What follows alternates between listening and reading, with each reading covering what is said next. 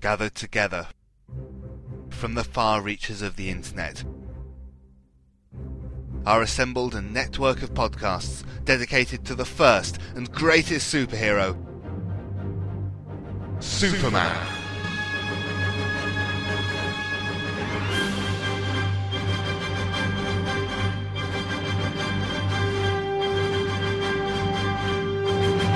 The Superman Podcast Network is dedicated to covering all aspects of the Superman legend, featuring The Thrilling Adventures of Superman, Golden Age Superman, the Superman Fan Podcast, Superman in the Bronze Age, From Crisis to Crisis, a Superman podcast, The Schuster Herald Podcast, It's Superman, The Carousel Podcast, The Amateurs Steel, a John Henry Allen podcast, the world's best podcast, and Radio KL from SupermanHomepage.com.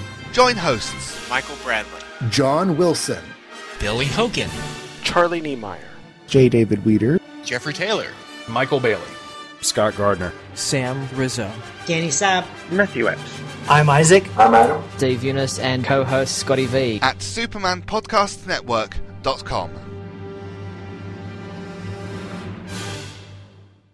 Lois and Lana are knocking on death's door while Superboy meets Billy Kramer in this episode of Superman in the Bronze Age. Rocketed as a baby from the exploding planet Krypton, Kal-El came to Earth, whose environment gave him fantastic powers. In Metropolis, he poses as TV newsman Clark Kent, but battles evil the world over as Superman.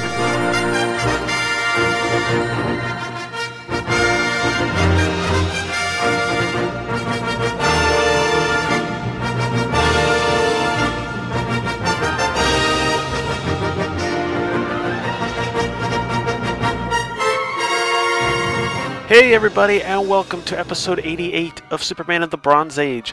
My name is Charlie Niemeyer, and today we're going to find out whether or not Superman can save Lois and Lana from dying. But first, do you guys like trade paperbacks? Such as, The Adventures of Superman by Jose Luis Garcia Lopez, praise be his name? Or possibly the Superman Adventures drawn by Gil Kane? Or The Dark Knight over Metropolis? Well then, make sure you go over to InStockTrades.com. And if you follow InStock Trades on Twitter, you'll receive notices on deals of the week. Now that the holidays are around the corner, this is a great site to do some holiday shopping, and shipping is free for orders over $50. You can check them out at InStockTrades.com. Now, we've got a couple of emails to go over real quick.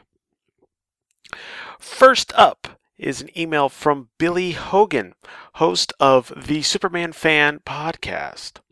And Billy writes, Charlie, I enjoyed your coverage of the Phantom Zone miniseries from the early 1980s. I've got the first issue, but not the other three. I don't remember if you mentioned it in your coverage, but Quetzal first appeared in a Silver Age story, The Super Revenge of the Phantom Zone Prisoner, in Superman 157 from November 1962.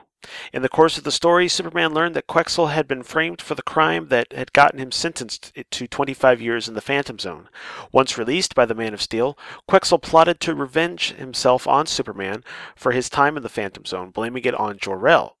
After Superman told him he had been set up on Krypton, Quetzal saved Superman from a gold kryptonite trap he had set for the Man of Steel. Almost drowned and suffering amnesia, at the end of the story, Superman arranges for Perry White to give Quetzal a job at the Daily Planet's production department. This story has been reprinted in Showcase Presents Superman, Volume 4. Billy. First of all, thank you very much, Billy. I think I mentioned that he was in Superman 157, but as I haven't read the story and I was kind of in a hurry to put the episodes out, so I didn't actually read it. So thank you very much for giving us a nice little synopsis of the issue. Thank you very much. Also, apparently Billy spells his name with 3 L's, which is really cool. But yes, make sure you check out his podcast. He goes over the Silver Age Superman comics. Jimmy Olsen, Lois Lane, Superman action, including the Supergirl backup. I think he covers some Superboy in there too. It's a good show. Make sure you check it out. And my other email comes from Russell Bragg, and his responses to last episode. That would be 87. He writes, "Hello. No matter how I worded my last email, I did read Phantom Zone number 1 first. I don't know how I worded it to make you think I didn't. I apologize. It's alright. I'm not that intelligent, so I read things weird anyway. I don't know. No, I read that part. It looks like I'm going to get on my bully pulpit again. Come on, people, send Charlie an email. He deserves it for all the hard work he puts into this podcast. Where was I? Oh yeah, episode 87 was great. I think I told you on Facebook how much I enjoyed this two-parter, which he did. Both issues are in my vast collection. Listening to the story again made me think. This might have been the only non-imaginary story where either Lois or Lana were that close to death. You can correct me if I'm wrong. No, I can't, actually. Well, in the Bronze Age, yes. I believe this was about as close as they get. Thinking about it off the top of my head, anyway, I would, other than dying in some imaginary stories, I don't think that they've gotten this close before, so you are correct, sir. As far as I know. I was wondering why the virus only affected Mom Pa Kent, but not Superboy. Doing a little bit of research, there doesn't seem to be a disease or virus that affects adults, but not children. Guess that's comic fiction for you. And remember, this was a Silver Age story that they're pulling from. And, so that's the kind of stuff that happened. Earth 2 Clark Kent became editor-in-chief in Superman Family 196 from July 1979, so he was already editor by the time of Superman number 362. I stand corrected. Thank you, Russell. I absolutely love Superman The Secret Years. I always wondered why that series never came out in paperback. They could always add those Superman The In-Between Years back up to increase the page count. Maybe it wasn't popular enough. I don't know. Better go for now. Hope Lois and Lana make it. Russell. Well, thanks, Russell. I don't know why it hasn't been collected either. The only thing I can guess is it's Bronze Age material. Shortly after it came out in single-issue format, they rebooted the whole Superman line, taking away the whole Superboy story. So they weren't going to do it then. And then they haven't gotten to it, I guess. They're getting better, but they haven't collected a lot of Bronze Age stuff yet. So until they do more, maybe they'll get it in the future, but for now, I just don't see them doing it for a while. I don't know that it was a big deal at the time. I don't know, other than the fact that it had Frank Miller doing the covers, and it's not considered a big deal now, unfortunately, so I don't know. There's a whole lot of stuff that's more apt to get collected than The Secret Years. But that's it for the email, so what I'm going to do real quick is play a couple of promos, and when I come back, we'll look at this episode's issue. Superman of the Bronze Age will be back after these messages.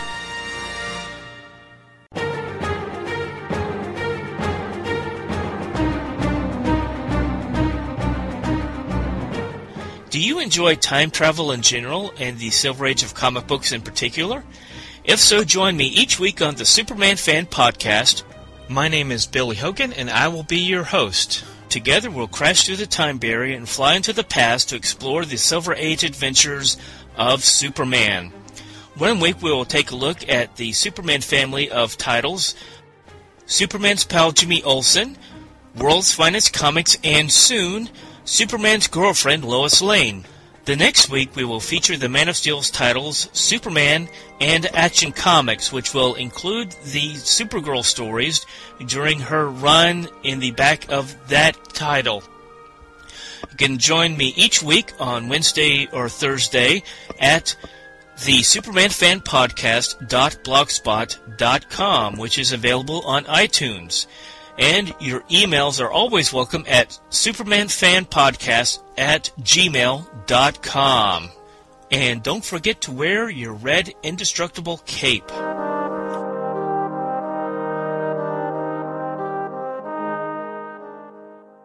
The Vietnam War, a conflict that changed America. Of those who served, many came back irrevocably changed, while many did not come back at all. This is their story. Marvel Comics presents The Nam.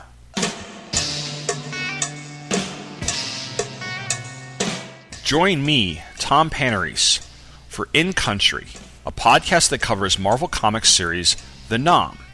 Each episode, I will recap and review one issue of the series, as well as provide historical context that's important to understanding the events behind the story. Along the way, I will also take a look at the movies, music, and literature surrounding the Vietnam War.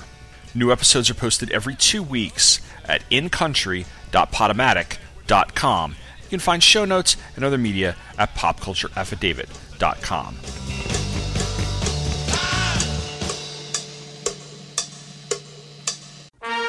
We now return to Superman in the Bronze Age. Superman 363 had a cover date of September 1981 and an on-sale date of June 4th, 1981, with a cover price of 50 cents. The title of the story is The Dying Day of Lois and Lana, written by Cary Bates, penciled by Kurt Swan, inked by Frank Chiaramonte, lettered by Todd Klein, colored by Adrian Roy, and edited by Julie Schwartz, and Superman was created by Jerry Siegel and Joe Shuster.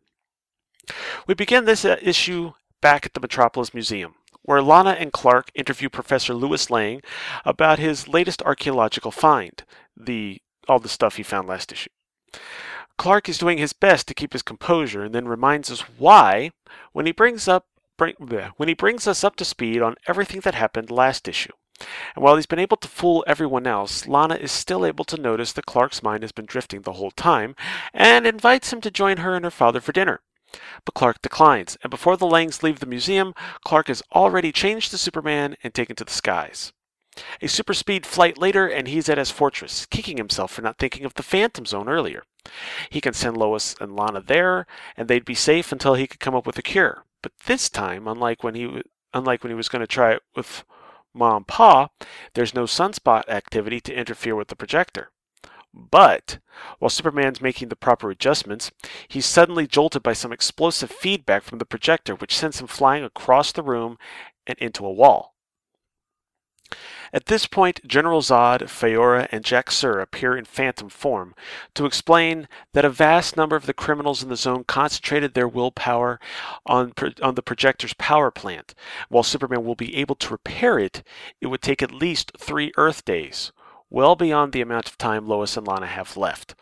Frustrated and shouting, "No!" Superman smashes his way out of the fortress at super speed. 27 minutes later, in Metropolis, Clark catches up to Lana and her father as they leave the restaurant.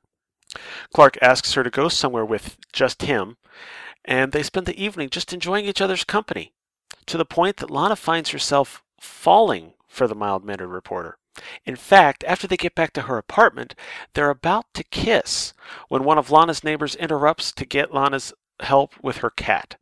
Clark takes this opportunity to leave, changing to Superman and flying off, while he thinks about how he now realizes that he still cares very deeply for Lana, just as she's about to die. At the state penitentiary, 2 of the criminals are using a device built by Lex Luthor to envelop themselves in this energy bubble that allows them to pass through the prison wall. But before they can get too far, a blast of super breath blasts them up into the air, and then causes them to spin around until the bubble disappears and the men fall to the ground, very dizzy. Later, inside Luthor's triple security cell, Superman has Luthor look at a sample of the virus through a microviewer and asks for his help in finding a cure. While Lex calculates a 90% chance that he could find the cure in time, he declines to help Superman. Then, to taunt the Man of Steel, he tosses the sample across the room. Superman catches it, but Luthor reminds him that if it wasn't for his code against killing, Luthor would now be forced to come up with a cure in order to save himself. But instead, he's doomed both of the women. Later on, Superman checks in on Lois, who's watching a romantic late-night movie that takes place in Paris in the 1890s, which prompts her to tell him about how romantic it must have been back then in Paris. That's a bad sentence, but I'm going to leave it anyway. So to allow her to find out, Superman takes her back in time to Paris in the 1890s and gives her an airborne tour of the city. Flashing forward to 10:30 the next morning in the present, or 1981, however you want to look at it, Superman takes Lois and Lana up to the fortress so that they can basically die in peace. As they finally start to feel the effects of the virus, Superman realizes that while he can't change the past, he might be able to find a cure in the future. So he quickly zooms to the latter 88th century, where he's led to the Grand Council Chamber in the floating city orbiting Earth. While a cure had been found at some point in the intervening years, they refused to give it to Superman because it could affect their history, as well as cause a major time paradox, which is all wibbly-wobbly, timey-wimey stuff that means bad news. Frustrated again, Superman heads back to 1981. But he finally realizes that there's one major difference between this time and the time that Ma and Pa were affected. Have you figured it out yet? Don't worry, I hadn't either. See, since he was an adult this time, the virus did affect Superman, but his super immune system came up with antibodies to counteract it. Therefore, this entire time he's had the antidote to the virus in his system. So this time, when Superman gives Lois and Lana a blood transfusion, it works, curing both of them. And back in the future, the Council wonder if Superman will ever forgive them for not letting him know that he was destined to find the cure soon after leaving them.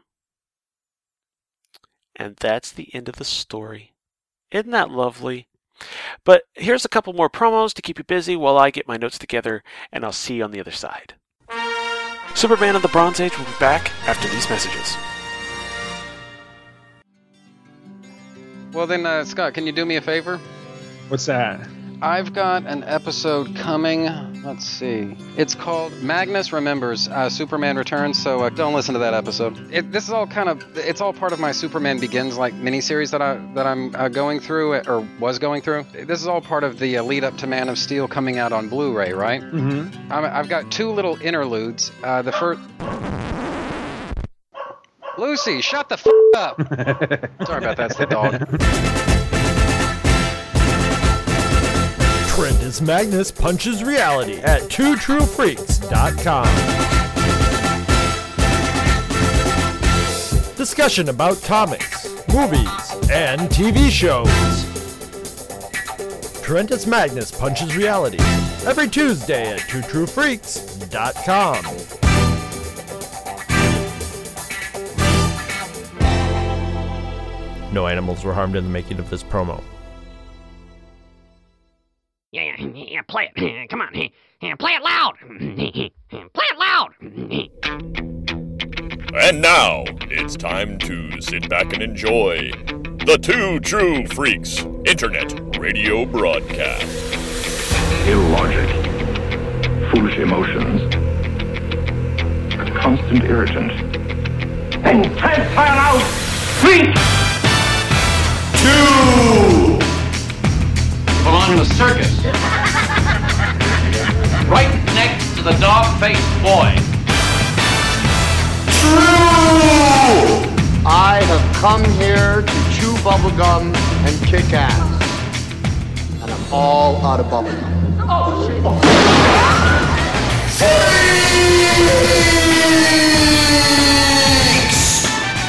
It's a super prize package worth $9,388. Money. This isn't the biggest bag over the head punch in the face I ever got. God damn it! Ow! Go away, Peyton. And now, together by live simulation via the internet, your hosts, Scott Gardner. He killed a police officer, for Christ's sake! You're goddamn lucky he didn't kill all. And Chris Honeywell. Keep away! Keep away from me! You are physically repulsive, intellectually retarded, vulgar, insensitive, selfish, stupid. You have no taste, a lousy sense of humor, and you smell.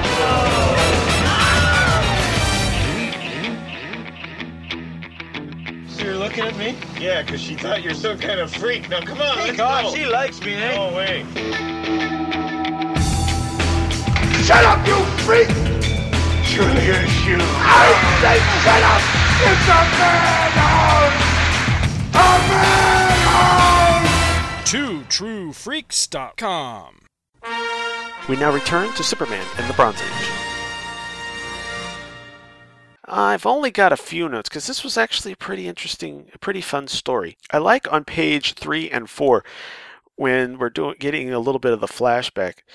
Kurt Swan actually draws Clark and Superman in this flashback sequence, but he's getting younger progressively. And Swan does a really good job of showing the younger ages. We have current Clark, who I'm guessing would have to be college age, and then late teenage Clark, and then early teenage Clark, maybe? I don't know, but all of them look a little different, a little younger as it goes back, and then when it comes back to the present, they all look older again until we get to the present again. It's really cool. It's a nice little effect. I really like it, even though the hair stays the same. Let's see, page 7. Once again, we get that frustrated Superman again. He's shouting no, crashes right through the fortress wall without using the door. I'm wondering if it took 27 minutes because he went back and fixed it, or if it's taking 27 minutes because he's trying to make sure Lana has some time to have one final meal with her father. Page 8, this was kind of cool. It looks like Metropolis might have a revolving restaurant that Lana and Clark are hanging out at. I don't remember ever seeing a place like this drawn in the comics before, but this is definitely a restaurant very high above several buildings. I don't know that it rotates, but it's definitely one of the, looks like a ritzy, highfalutin, scenic, touristy type of restaurant. The windows cover the sides and the ceiling so that you can really get a good view of the city. Also, this is interesting that Lana starts falling for Clark after just one meal. It's kind of weird. This does kind of, I don't know that it really has much of an effect in the future, but I do know that that Lana and Clark do date later on. So maybe this is the start of that. Page 9, though, this is the weird thing. Okay, they just about kissed. And then Superman takes off, and he says, "Fate can be so unjust. Ever since I openly pledged my love for Lois, I thought I had written off any deep feelings I had held for Lana. Yet tonight, I finally realized how important she has been to my life ever since we were toddlers together in Smallville, and how very much I still care for her, as much as I cherish the sister I'd never had." Okay, now before I keep going, the sister, he's about to make out with the girl that's like the sister he's never had. Ugh. Between this and the time that he talked about possibly marrying Supergirl, I get a weird feeling about what the families were like in Krypton. It's a little weird. Anyway. Page 11. I love this scene with Luthor. Luthor looks at the virus, thinks he could come up with a cure, which we don't know is true or not, because he's going to say whatever he wants to get out of there, and to show off for Superman. But then he taunts him by throwing the cure across the room, and Superman's got to fly at super speed to catch it. Basically, and he's doomed the girls because Luthor doesn't have any reason to help him. It's cold Luthor, taunting Luthor. This is a cool version of Luthor right here. Page 12. This was a loophole problem I have.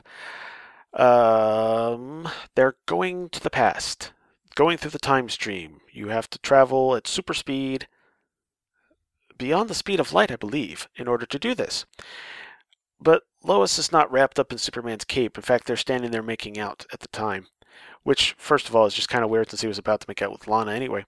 But he's just twirling and stuff. She doesn't even notice this, first of all. But, yeah, they, by the time they get back to that time in Paris, Lois should be like Ash, really. Also, the fact that, now maybe this plays into the Earth turning and everything, but they start off in Lois's apartment. They're basically staying in one spot, traveling back to the past, and suddenly they're in Paris in the 1890s. No, that probably is wrong. Let's see.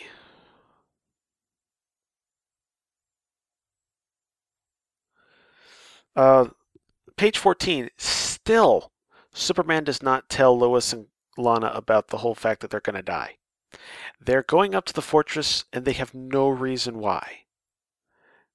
In fact, they're sitting here talking to each other, asking why they had to come up there. And then as they start shivering, he just kind of disappears. Now we do get this really cool super rescue, which I kind of glossed over. It's page 14. So this is Earth in the later 88th century. There's a floating city above the planet, and they do their typical pollution problem. They've used all of Earth's resources. And although Superman just saved the floating city from a meteor, they say that they're not upset about that because they were going to mine the meteor for rare ores to have more energy. So once again, we have a story where Superman goes to the future, saves the day, and it turns out that was not a good idea. On the plus side, this was a pretty cool looking image of him saving the day. Let's see, movie. Okay, now the other problem I have, page 17. Now, if Superman gives them a super blood transfusion, they should pretty much have superpowers for a while, right? I mean, maybe it's just me, but if you've got super blood going through you, I mean, I know it happened in the Golden Age. It might run out eventually, I don't know, but that's superhuman Kryptonian blood in their system. Well, I guess it could work, but yeah, I can't imagine this is a good thing for either. Well, actually, this is probably a great thing for both of them, not for Superman, because now he's got to deal with a Super Lois and a Super Lana again. But they kind of gloss over that and pretend that doesn't happen. The backup feature, which I'm not going to cover, is it's an imaginary backup. In fact, it says just imagine. And this is A Night in the Life of Bruce Superman Wayne. Now, like I said, it's an imaginary story. This was a series of imaginary stories. I don't know. There was only 3 or 4 parts, I believe. Basically, the idea for your background is that the rocket left Krypton like usual, but instead of landing in Smallville, it lands in Gotham and is found by police officer James Gordon, and the baby is taken to the home of Dr. and Mrs. Thomas Wayne, and he learns about his powers, and when he turns 21, he becomes Superman, but he's Bruce Wayne. Now, in this story, Barbara Gordon and Bruce Wayne get married, and it turns out Jim Gordon gets shot and killed. Superman tries to go back to the past to stop the murder, but that doesn't work because you can't change the past. But he sees who's done it. So Barbara becomes Batwoman for the first time, and basically her Batgirl costume. She ends up going after the guy that killed her father, and similar to when Bruce Wayne in real life, when the real Bruce Wayne went after Lou Moxon, and Moxon got all upset and then ended up getting killed or ran out in traffic and got hit by a truck. Basically, the same thing happens here. The guy that killed Gordon runs out into the street and gets killed. And that's it. That's the story. It's short, it's sweet, it's the last one they did. I guess I did cover it. Sorry about that. Okay, so we're going to be right back. Here's a couple of promos, and then we'll look at what other issues came out this month. Superman of the Bronze Age will be back after these messages. You like cheap comic books, right? Well, I'm Professor Allen, and I talk about cheap comic books on the Quarterbin Podcast. In every episode, I'll dissect a single comic from my collection, as long as I paid no more than 25 cents for the issue. Forget about $4 new comics that you can read in 4 minutes, or crossover events that can cost $100 to collect. Join me in the Quarterbin, where even bad comics are a bargain, and good ones are a steal. The Quarterbin Podcast is part of the Relatively Geeky Podcast Network. Visit us at relativelygeekypodcast.blogspot.com or search Relatively Geeky or Quarterbin Podcast in iTunes. I guarantee it'll be worth every penny. Look! Up in the the sky. It's a bird. It's a plane. No, it's SupermanHomepage.com, the #1 Superman fan site in the world. SupermanHomepage.com, covering the world of Superman from the 1930s to today. News, reviews, rumors, and reports. SupermanHomepage.com for all your Superman comics, TV shows, movies, cartoons, radio shows, and more. Everything you ever wanted to know about the Man of Steel and more. SupermanHomepage.com. We now return to Superman in the Bronze Age.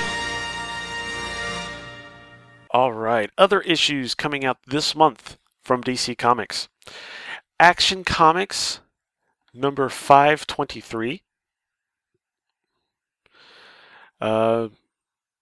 Something to do with Steve Lombard's double life. Looks like there's some monster and it's Steve Lombard's brother? Don't know about that one. I've never read that one. I have to go back. All-Star Squadron number 1 came out this month. Always cool. And for more on that, make sure you check out Tales of the Justice Society of America over at Two True Freaks. While they haven't had a new episode in a little while because of busy schedules, they have had plenty of previous episodes. And starting with the All-Star Comics revival in the late 70s and going well into the All-Star Squadron run. So make sure you check that out. And that's hosted, of course, by Scott Gardner and Michael Bailey. Batman number 339. Poison Ivy returns. And Robin looks back on yesterday's heroes. Rich Buckler, by the way, covered a lot of the comics this month. A lot of them. Next up, we have Superman. Well, basically, it's the Superman Digest. Best of DC Digest number 16.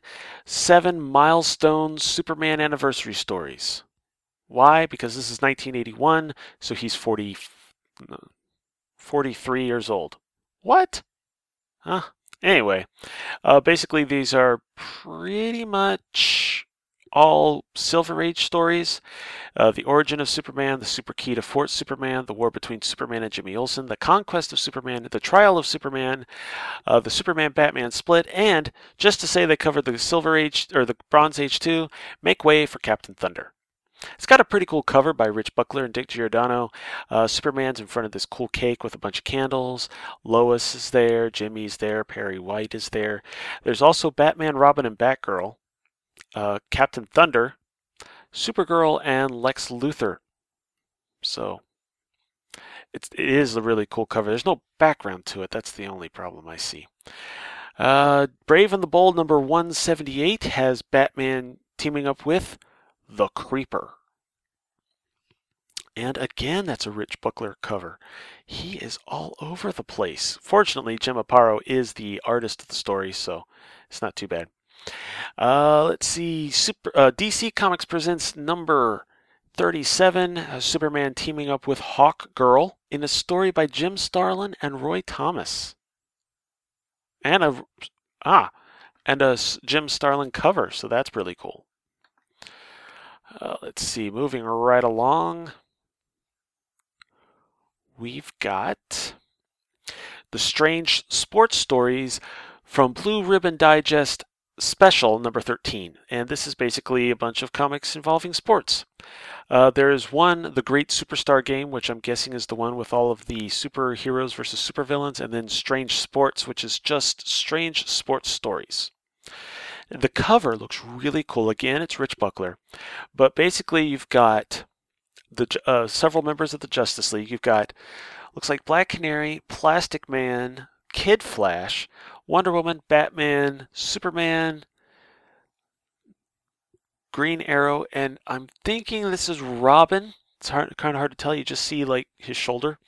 Up against Felix Faust, Lex Luthor, Jimmy Olsen, Joker, Kronos, Weather Wizard, and I cannot tell who the final one is. Maybe Matter Master, since that's the only name that seems to fit. With, it looks like the umpire is going to be Uncle Sam. So, yeah.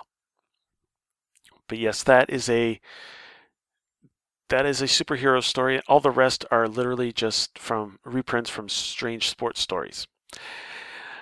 Issue number 506 of Detective Comics. Batman's up against the Mannequin, who appears to be a, mannequin. And there's a Batgirl backup story in that one. Flash number 301, and the beat goes off. Flash has to deal with a human atom bomb. Interesting. And Firestorm goes up against the Hyena. Green Lantern number 144. Adam Strange goes in for the final battle, and Green Lantern goes to the Last Picture Show. But it's got a cool George Perez cover. Very nice and detailed. So Rich Buckler wasn't everywhere, especially since Carmine Infantino also took care of the Flash one. So let's see. Justice League of America number 194. Destiny is a stacked deck, and it's got the Justice League versus, let's say who it's against, Professor Amos Fortune, for whatever that means. It's George Perez, though, so check that out. Krypton Chronicles, number 1, Search for Superman's Roots, came out this month. I haven't read that one yet. I'll have to check that out sometime soon. Legion of Superheroes, number 279. Castle Grimbor Must Fall. Features a beautiful cover by George Perez. And it looks like that the Legion unmasks Reflecto. And it looks like he's dying and they have to save his life, but they don't know how. And don't dare peek at our ultra special last page guest star in this issue. I am not going to say who it is. You want to know why? Because I don't know.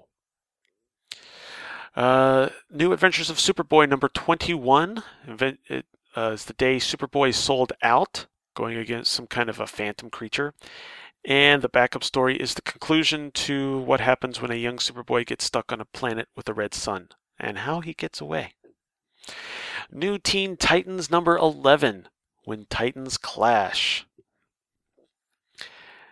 It looks like we've got Wonder Girl going up against one of the actual Greek Titans, or Roman, depending on how you look at it.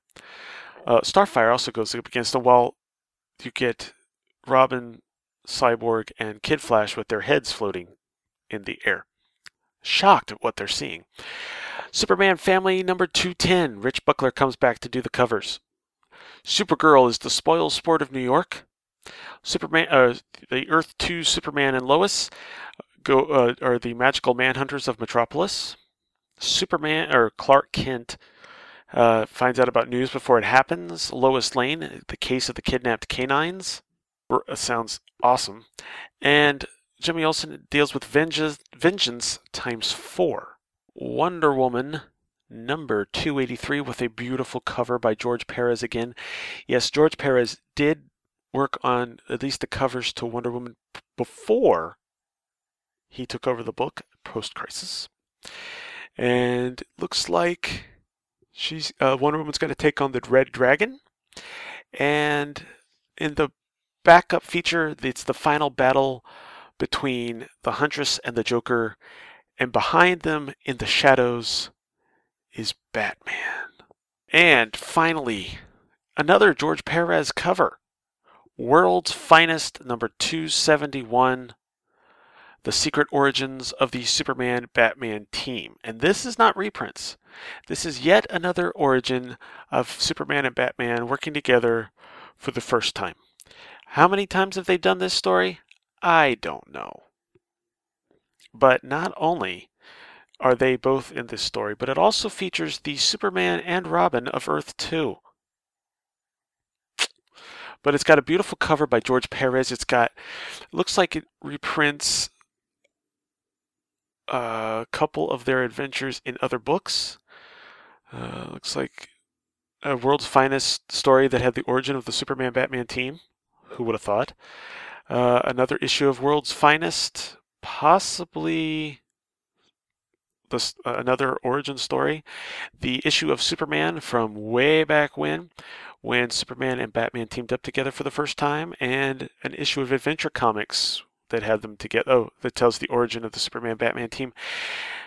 That's all reprinted On the back part of the cover in blue and white, and then bursting out from the center of it are Superman, Batman, and Robin, beautifully drawn by George Perez, coming at you. It's awesome. Plus, you could see the film Superman 2.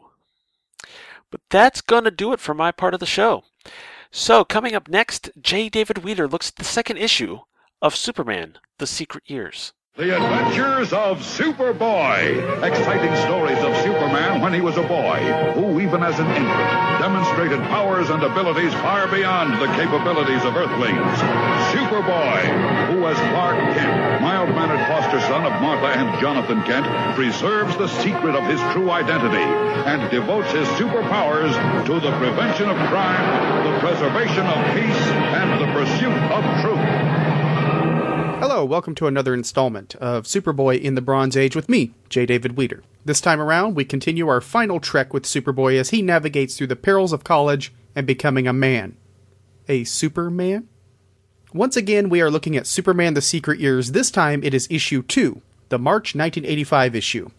For those keeping track, just a little side note, yes, the Crisis is about 1 month from beginning.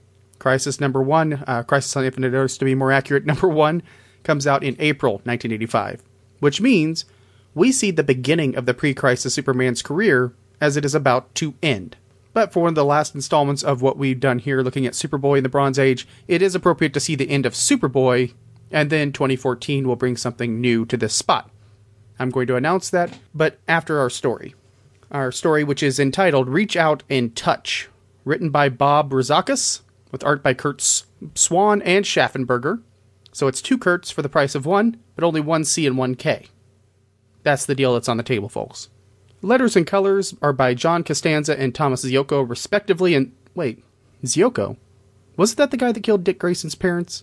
No, Zuko, different dude. Anyway, the cover is by Frank Miller. And I'm going to do the breakdown and then talk about the issue since it's easier to do the synopsis and notes format for a full-length issue. But the breakdown goes thusly. Creepy Smallville stalker dude Billy Kramer decides to fill the void left by drunk driver extraordinaire Ducky by becoming Clark's new roommate, much to his other sweet mate's chagrin. Meanwhile, Superboy investigates the mystery of the Bermuda Triangle, where ships and planes have gone missing for decades. You know, Bermuda Triangle. Lex Luthor gets tried for his crimes and is sentenced to 10 years in prison, but we all know we won't see the last of him. The jock that Clark embarrassed, remember Steve? Good old Steve? But the jock he embarrassed last issue decides to get his comeuppance and turns Clark's and Billy's science experiment into a stink bomb. It's okay. Clark uses his super breath to blow it back at the bully, so he also puts it on a package that the bully gets, so double up.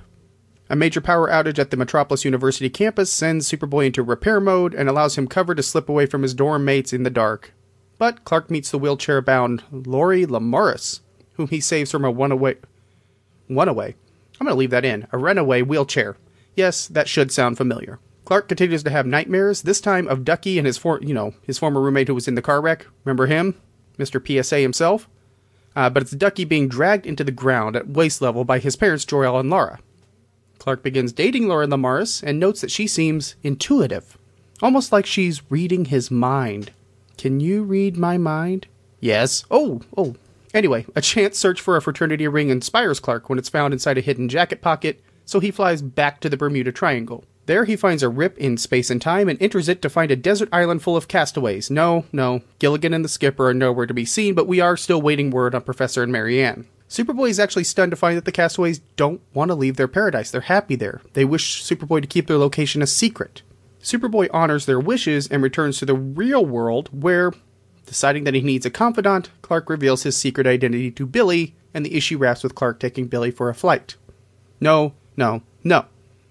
Billy's not saying, "Can you read my mind?" I'm not making that joke again. Let's take a look at this book. Starting with the cover by Frank Miller, just a quick note.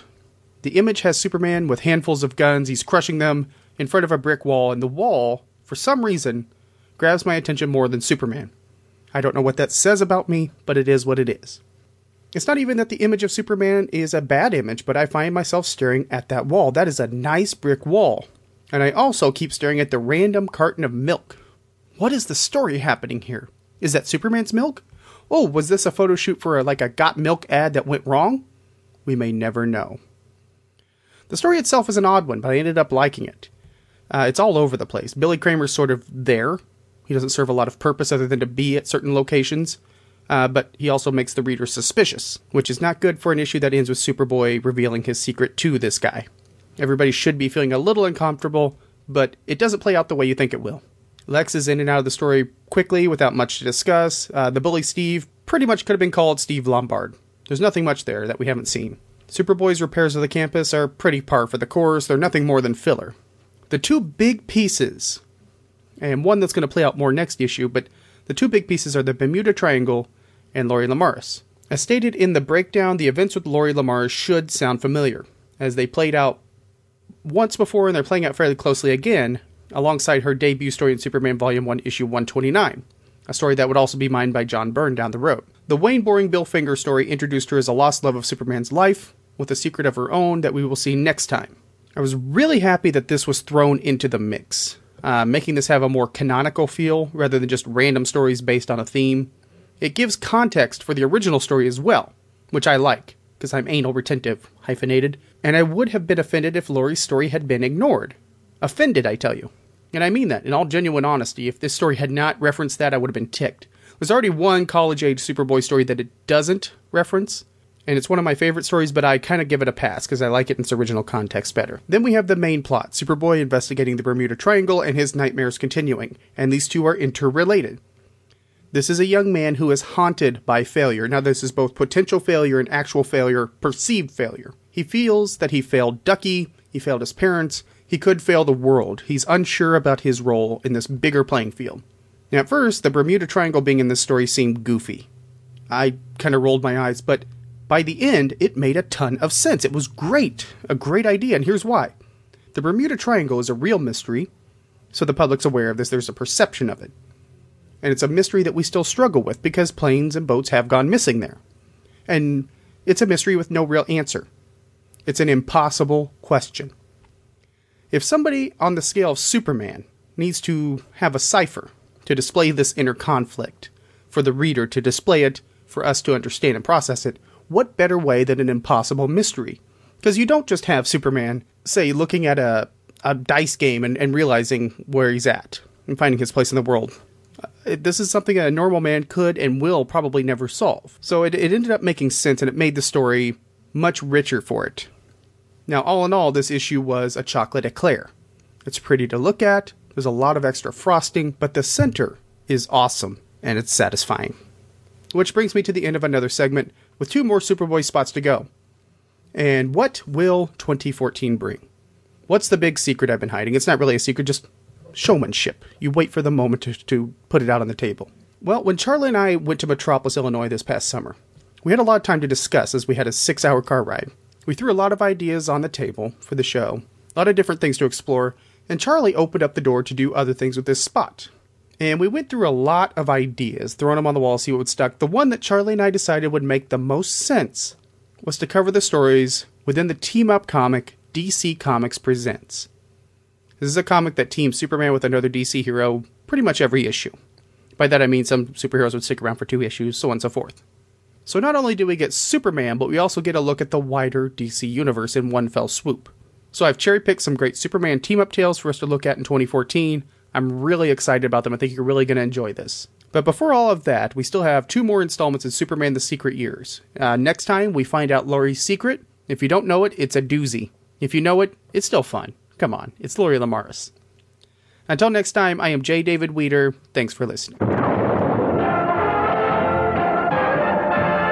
All right, thanks, Dave. And that's going to do it for this episode. Now, make sure you check out the next couple of episodes of Michael Bailey's Views from the Long Box.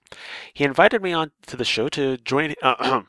He invited me on to talk about a cool book from the 80s, which is actually my very first Superman comic, Superman from the 30s to the 80s.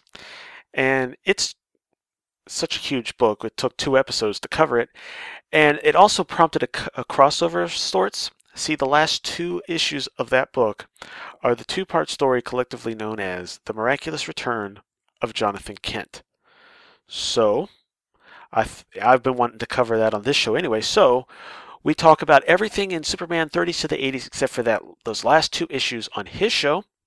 And then he's going to come over here for 2 episodes to help me talk about The Miraculous Return of Jonathan Kent. So come back in 2 weeks for the first part of that, and I'll see you then. You have been listening to Superman in the Bronze Age, hosted by Charlie Niemeyer and J. David Weeder. Show notes can be found at www.supermaninthebronzeage.com, as well as links to the RSS and iTunes feeds and more. You can also find the show on Stitcher Smart Radio, as well as Facebook, where you can get a little notice whenever a new episode is posted. Superman in the Bronze Age is a proud member of both the Superman Podcast Network at www.supermanpodcastnetwork.com and the Comics Podcast Network at www.comicspodcasts.com. Please make sure to check out both sites for more great podcasts. Superman was created by Jerry Siegel and Joe Shuster and is copyright DC Comics. Thank you so much for listening, and God bless.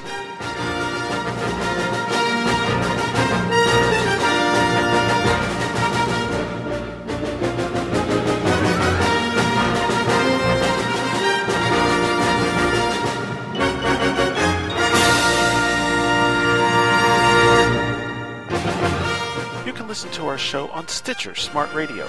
Stitcher allows you to listen to your favorite shows directly from your iPhone, Android phone, BlackBerry, or Palm phones, on demand and on the go. Don't have Stitcher? Download it for free today at Stitcher.com or in the app stores. Stitcher Smart Radio, the smarter way to listen to radio.